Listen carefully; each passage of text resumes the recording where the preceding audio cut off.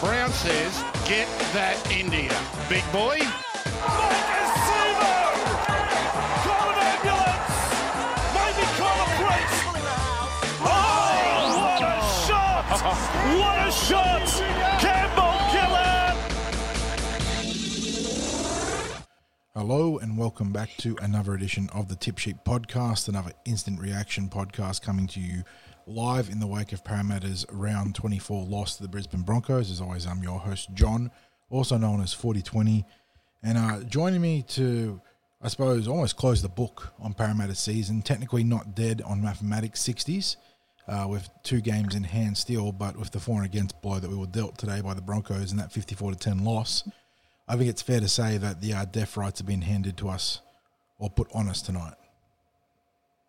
Mate, I wrote the autopsy. Well, I started writing the autopsy before on the Eels season. Only thing I can say, mate, is that I'd like you to put the timer on right now because we saw 20 minutes of the Eels having a crack tonight. So we'll give them 20 minutes of a podcast. I reckon that's about what we should be putting in here. We might end up digging a little bit deeper as we all want to do with our verbose ramblings, but I don't think that's an unfair qualifier for this podcast. So let's get right in and thank our sponsors first. I'm not sure they want to be mentioned in the same breath as Eels this week, but still, shout outs to Big Swing Golf Northmead and Star Partners Real Estate Auburn, Knell and Parramatta, who, unlike our Eels this year, have been there every week for us. So, much thanks to those two sponsors for helping us bring the tip sheet to you guys every episode. All right, we're on the clock 60, so let's get into it. Parramatta Eels 10 going down to the Brisbane Broncos 54. Sean Russell, Dylan Brown, the 2 try scorers. Quentin Gufferson having the 2 cracks at goal because Mitchell Moses had, I believe, a fractured cheekbone, so yay for us. More carnage come out of this season.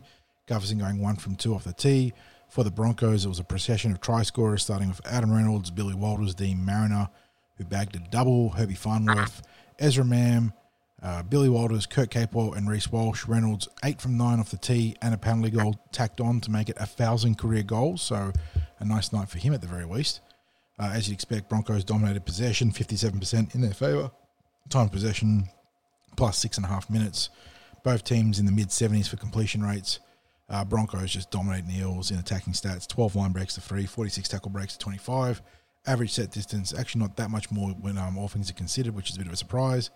Faster play the ball speeds, more offloads. Better kick defusal, though. Both teams are pretty ordinary in that regard tonight. 2 40-20s. Quentin Gufferson saved 1, but then got absolutely styled on, I think, with Reece Walsh and Reynolds in the next 2. Both teams very poor defensively. I mean, Parramatta, again, better than their opponents in the effective tackle rate some way, somehow. 83.08% for the Eels, 82.73% for the Broncos. They barely but if you're not actually making a tackle, you can't miss one. Yeah, that's true. But the Broncos only made 206 tackles in this game, and they missed an ineffective combined 43, which is what contributed to their terrible rate because that is a very subpar NRL rate in general. Both teams made 11 errors.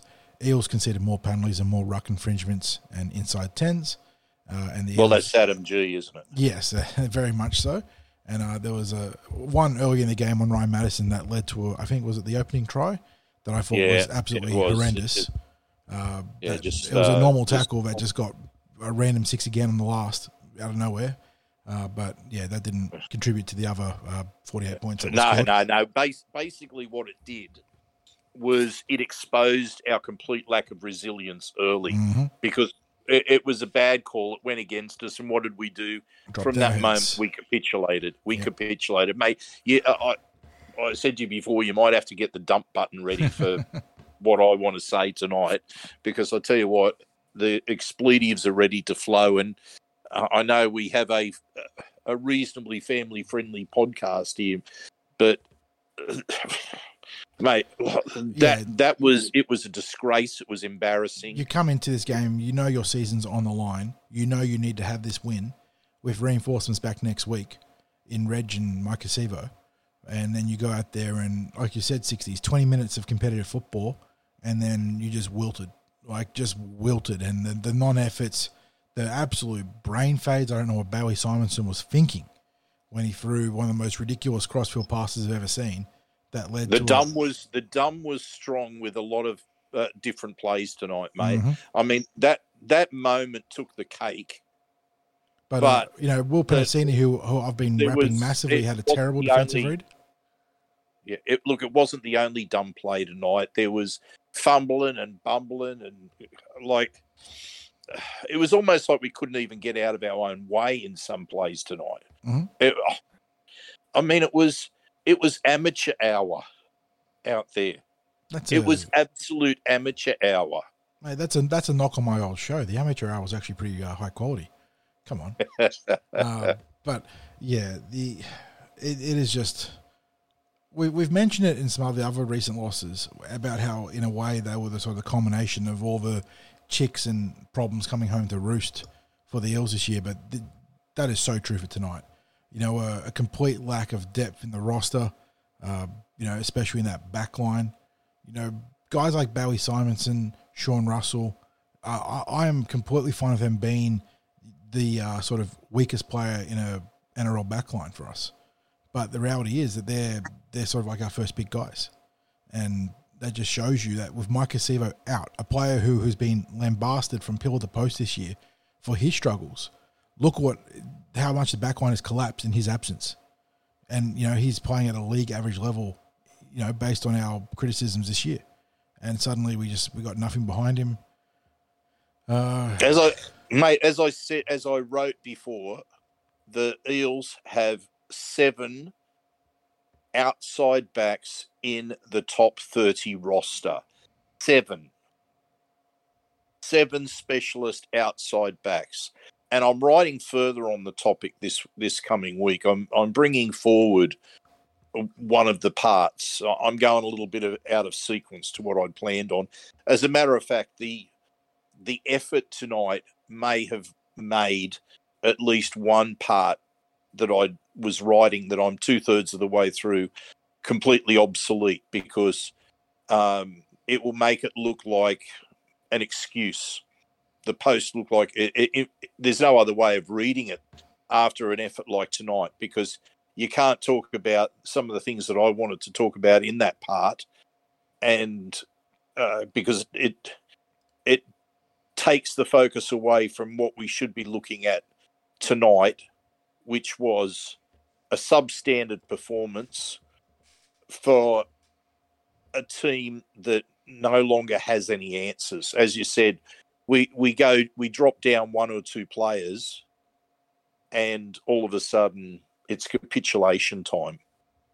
Absolute capitulation. Look, the Broncos are a really good team. They are a cracking hot team. And what's interesting too with the Broncos is that they've introduced one major player this year, and look at the difference it's made to their team. I mean, they've always had a lot of promise, but Reece Walsh comes into the team and he electrifies them. Yeah, and look, that is the only way you can describe what Reece Walsh is, and it is electrifying. He just has scintillating pace, the ability to change direction on a dime, and can, kick and pass among the better fullbacks and the best fullbacks in the competition. And we saw the full suite of skills tonight with a 40-20, his first career 40-20, alongside a whole host of line break and try assists based on his ball playing. And, we've spoken about it in the past. Like, obviously, Quentin Gufferson does a lot of amazing things for the Parramatta Eels, but he just cannot do some of the stuff that Reece Walsh does. And, that was pretty apparent tonight. But, again, it's not... I don't think the fullbacks were objectively the only difference in the two teams. There was a lot of other areas in which the Broncos completely ran us off the park. We let their forward pack get the ascendancy in the ruck, even though the average set distance between the two teams was actually quite close. In terms of the ruck speed, the Broncos had it all over us. I mean, Billy Walters was able to run right against us, and the try he scored was pretty soft. I don't know if there's any that's as nice as I can put it. I think Sixties is calling it pretty soft. Lussick and Madison getting stepped there after Gufferson vacated the second marker spot to try and get back the fullback. It is very difficult to... I mean, I'm very good. I don't think it is possible to salvage anything from this game. Like, to their credit, the Eels didn't, get shut out. They scored a couple of tries once Mitchell Moses had gone off at halftime with that fractured cheekbone or suspected fractured cheekbone. And, they were able to hit back a bit. But, yeah, it is very difficult to be optimistic moving forwards, because while me and you are very bullish on the SG Ball premiership winning team that we have this year, the under-19s, a lot of whom, or most of whom, are now in the jersey flag looking real sharp. The reality is that they're not going to be ready for 2024. Unless someone has a miracle preseason. I don't want to preempt what people are going to read in my next part, but I'm going to present some harsh realities to people. What we had earlier this season, when there was some losses, was we were seeing some resilience. Tonight, we didn't see any resilience whatsoever. And it makes me question where their headspace is at, because you need first-grade footballers have better headspace than that. They really do, because you mentioned before the season was on the line and we got 20 minutes out of them. That was it. 20 minutes of resilience. And we said before that it was an awful call that came from Adam G with that 6 again call that preempted the first try from the Broncos. But all that did was, as I said, highlight the lack of resilience from that point onwards. So right now, I look at this and I go, what a way to end a season. I mean, maybe it's for the best that they end the season like this. Maybe this really puts the exclamation point on just where things are at as far as the roster is concerned.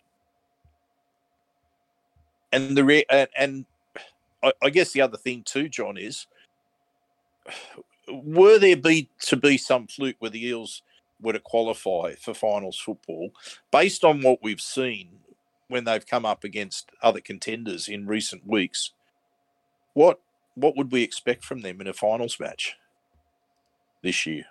Oh, 100%. I mean, we know that the ceiling of this team at their very best is still very high. We've seen that in some of their top performances this year, but the reality is that they haven't been on that sort of pace for a while now. And, you're not going to be full strength for the finals. Sean Lane, if he is healthy, will be incredibly underdone, and we know that an underdone Sean Lane is a liability. He comes in and he's going to miss his tackles, he's going to drop the ball, he's going to be making those mistakes when you come without that match conditioning. Like you said, you'd be making up the numbers at best, I think. And, but the problem again, and I know you're going to write about this, that what changes next year? The squad will be healthier again, and there hopefully be less suspensions, and that's going to help. But the reality is there was always talk about finding an X-Factor player this year, and that just evaporated into the ether. We are the same team that we were in round 3, except that we added, a dummy half because Josh Hodgson has a potentially career-ending, what it should be a career-ending neck injury. We picked up a back rower, and we picked up a middle forward from the Tigers in Joe Fungahe. We haven't made. It doesn't need to be seismic, but we just haven't been able to really tack on to the squad to push us over the line, to make us, a real championship caliber team. And it's frustrating. It's frustrating because it feels like when you assemble the team that we had, across 2019 to 2021 into 2022, that's when you really need to, be bold, be brash, and make the move that can win you the premiership. And at no point did we really commit to that. Yeah, that's very straightforward. It's exactly what has happened. And at some point, the Eels had to pull the trigger and do better in that regard, and we haven't. And that's the point that we've been trying to make on the Cumberland Throw, and we have to stick by it. I mean, starting off tonight's podcast, I was feeling really harsh about what I was seeing out on the field, and I'm perhaps leveling a lot of blame at the blokes that are out there on the field. They've taken a pummeling this year in terms of what has happened during the season, in that injury, suspension, a tough draw, all that sort of stuff, right? We'll acknowledge that. What we'll also acknowledge that there's been players that have had to come up in the grade and there's maybe players that have been playing, had time in first grade ahead of when they should have, or maybe their form had been struggling, and maybe they wouldn't have been in first grade if there was other people that were available. And that's not a knock on players, because the blokes will go out there and do the best that they possibly can. But it was almost like tonight was such a bridge too far, and mentally they weren't up to lifting. They just weren't up to lifting at all. And we saw, as I said, the resilience level was just low. It was just really, really low. And I mean, what can you say in that regard? I mean, it's almost like if the roster is shallow, how much can you apportion blame in a season to the players?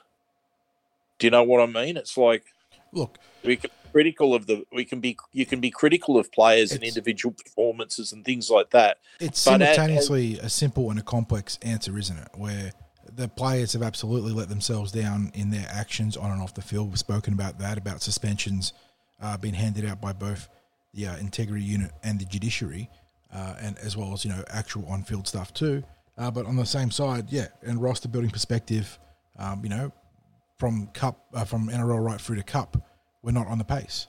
Our Cup team has been calling on puck footballers. It's not good enough. Our NRL team just hasn't got the depth. The top 30 was a top 25 or top 24 coming into the season. Like, you cannot be pushing for a title with that sort of roster depth. And we just got it wrong. And like I was saying, some of it's, stuff you level at the players, but there's also plenty of it you level elsewhere. And the Eels, I mean, and the other thing too that we haven't spoken about, but it's a World Cup year, and that was where our issues really piled up last time around, which led to the review back in 2018. For whatever reason, we don't seem to handle World Cup pre-seasons very well, not as well as other teams, and that's frustrating, but it looks like it's a bit of a pattern now. But yeah, I'm certainly not pessimistic about next year, but I'm also not optimistic. Weirdly, I'm sort of in that, I wouldn't call it zen, but I'm kind of like, well, we're going to be treading water. And I suppose that's reasons for pessimism for plenty of people. But, we know that there are more wins to squeeze out of a team if everyone's healthy and available. But at the same time, it feels like you're getting back to the finals without the personnel to get you over the finishing line. Yeah, well, mate, I'm really struggling to be coherent as I'd like to be in my thoughts tonight. I apologise to listeners if it's been a bit of a, well, we use this term to describe Phil Gould with his signings that he has for the Bulldogs, but I feel like my instant reaction tonight has been almost scattergun, in that I'm looking for something to say. I'm looking for somewhere to apportion blame, and I can't focus right now. I feel like that was the sort of result where it's hard to know where to begin and end, because there is so much that's gone wrong now that seems to be manifesting in the back end of the season, that a lot of people are sending through messages, which is, like, that's, let's just call it quits now, sort of thing. That's it. End of season. Nothing more to be said. Well, unfortunately, maybe we can feel that way as supporters, but we can't afford for the club to feel that way. The club has to be looking at where things are at right now and be really genuine and honest about whether we put ourselves in the best position to have a good follow-up season to last year or not. Mm-hmm. And I think they know what the answer is. They really do. I mean, it's been a tough year for many reasons, some of which I've already detailed in that series, and some of which I feel that I want to skip over now, as I said, because it feels more like an excuse than a reason for the season that we've had. But when it comes down to it, the club, the people that make the decisions in the club are the only ones that can determine whether things improve or not. And we, as supporters, have to rely on them getting it right. They can't afford to get it wrong again going into next year. I think there has to be a point where they bite they bite the bullet when it comes to decisions that are made, especially about recruitment. Because we've had this before, like in 2017, in making the finals, we squeezed the lemon dry. And then we had an awful season in 2018. And then in 2019, there were key targeted recruits. And I remember back then, like one of the big problems coming out of 2018 was we made no yardage from the back. And they went out and got two big wingers in Micah Sevo and Blake Ferguson, and immediately got big meters out of both of them. Now, we know Sevo hasn't been able to reproduce that all these years down the track. We wanted him to get better. He hasn't got better over the years. It's arguable that he has, far less effectiveness nowadays than he did in his first season in 2019. But we went out there. We made those recruits, I think, from memory. Was that also 2019? Was that also Sean Lane's first year? Yeah, I believe it was, yeah. I think so. So, look, and we bought Junior back. Or was it Reg? I'm trying to think who we added in 2019. But we added four key forwards. We added the two big wings. Because that was where we just weren't getting that yardage. We were always on the back foot. This year, I think it's pretty easy to see that we're probably we're maybe one middle short, although it's hard to tell. I think we're probably going to get more out of Joe Offengawi with a pre-season under his belt with us, but we can't go into next year with the backline stocks as they are. That's just a no-brainer. And I know we're doing more than just reacting to a bad loss right now, and we've probably gone past the 20 minutes that we'd planned to put in. But, the reality is that that's a loss that really has probably rocked a lot of Eels supporters to the core. And judging on, there's so much emotion that's been in messages that people have been sending to me, like, I'm getting a lot of DMs being sent to me, and people are essentially 100% emotion right now. And that's understandable. I may be starting to come down from that emotion right now, but I think at the start of the podcast, it was obvious that it was hard for me to think straight. That's how upset I was with the performance that we just witnessed. So, I don't know, John. I mean, is it worth us digging any deeper right now, or do we just wrap things up and go, you know what? That was awful. Season over. Well, the reality is we're probably going to be without Moses for the next two games if he has fractured that cheekbone. So, we we'll go for, I suppose, Brendan Hands in the halves. But, we traded away our reserve halfback due to a toxic fan base. So that's fun. Yeah, and let's not ignore that, people. Like, that was a big part of why Jake Arthur's gone. So here we are. I don't think there's too much to be extracted from going over that game, 60s.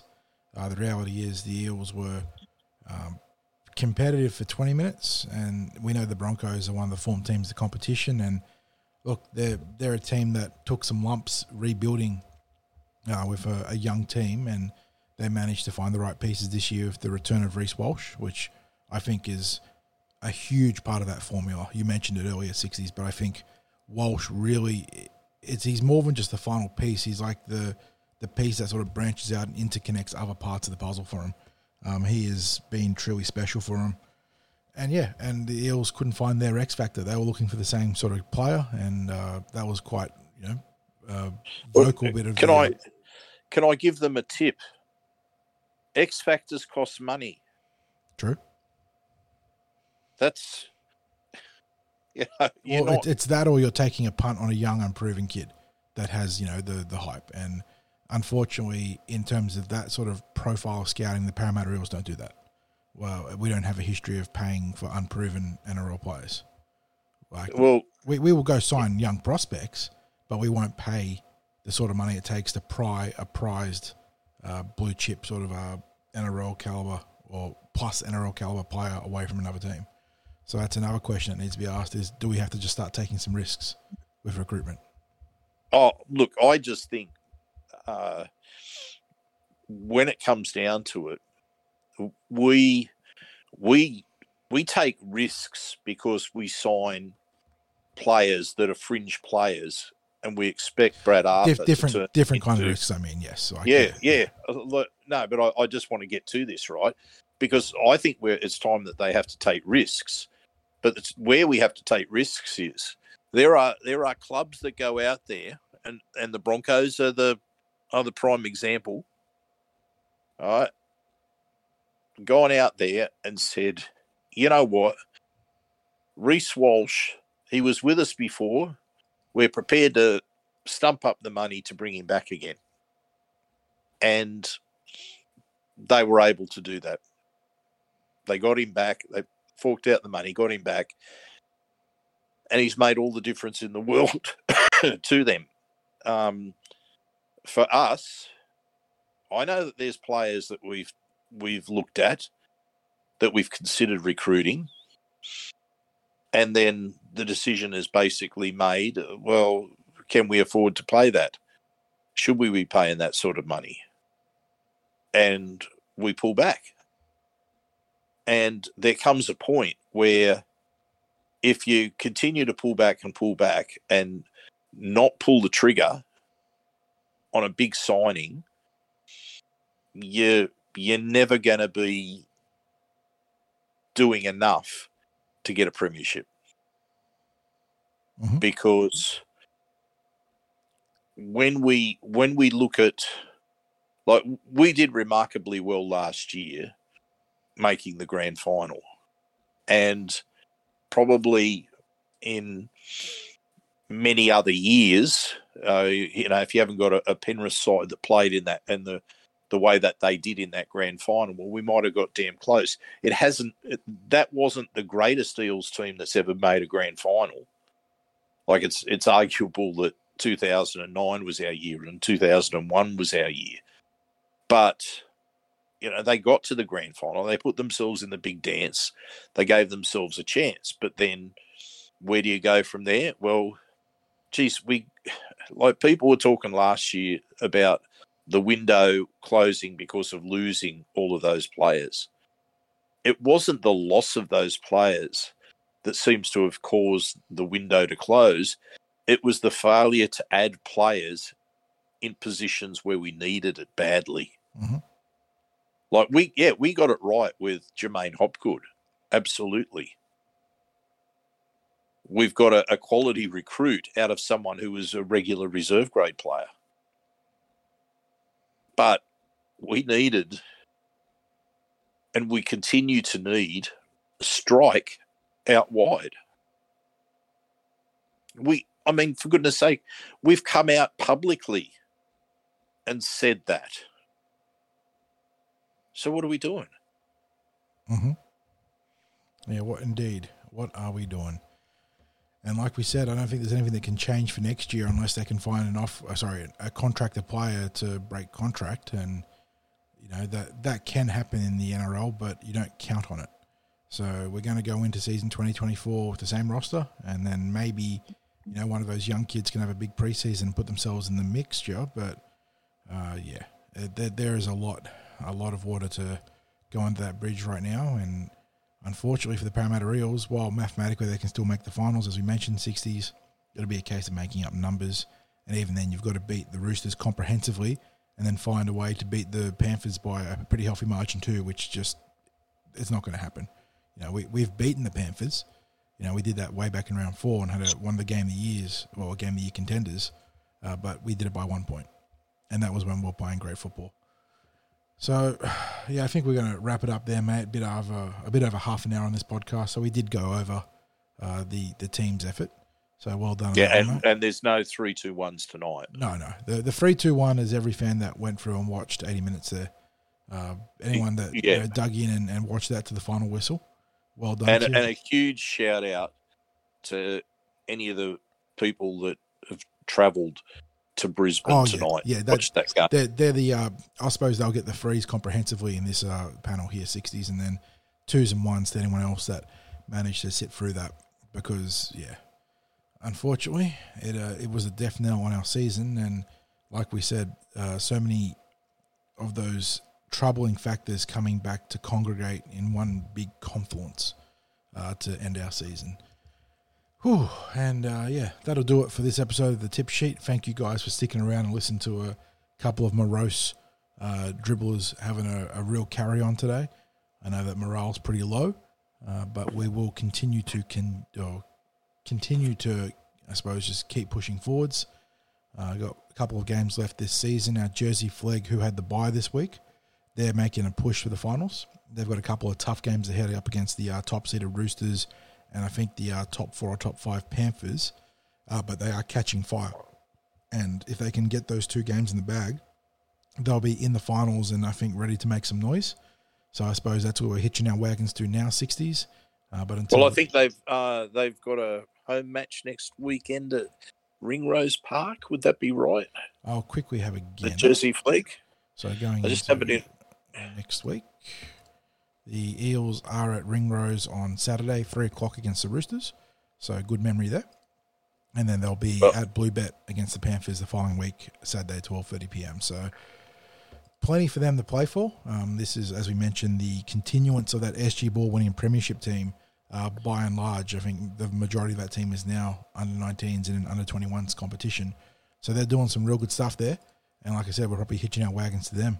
And hoping that may well be the people need to focus on maybe us providing a live blog of the Jersey Flegg team next weekend and get behind them as they try to push for finals football, because I think if they can qualify, I think that they can do some damage.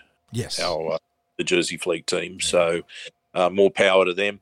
Thanks to our sponsors, Big Swing Golf, Northmead, and Star Partners Real Estate, Auburn, Narellan, and Parramatta. It's been a tough podcast if you've been listening to us all the way through to the end here. Again, we're feeling every bit of pain that all of you out there are feeling, and it's not always easy to come on and try to put so cohesive thoughts together after a loss like that. So our apologies if it's not been, well, it has been one of the tougher ones to record, maybe one of the tougher ones to listen to. So onwards and upwards, mate, and let's hope that we can at least put on a better performance. Eels can put on a better performance for the home fans this coming week against the Roosters.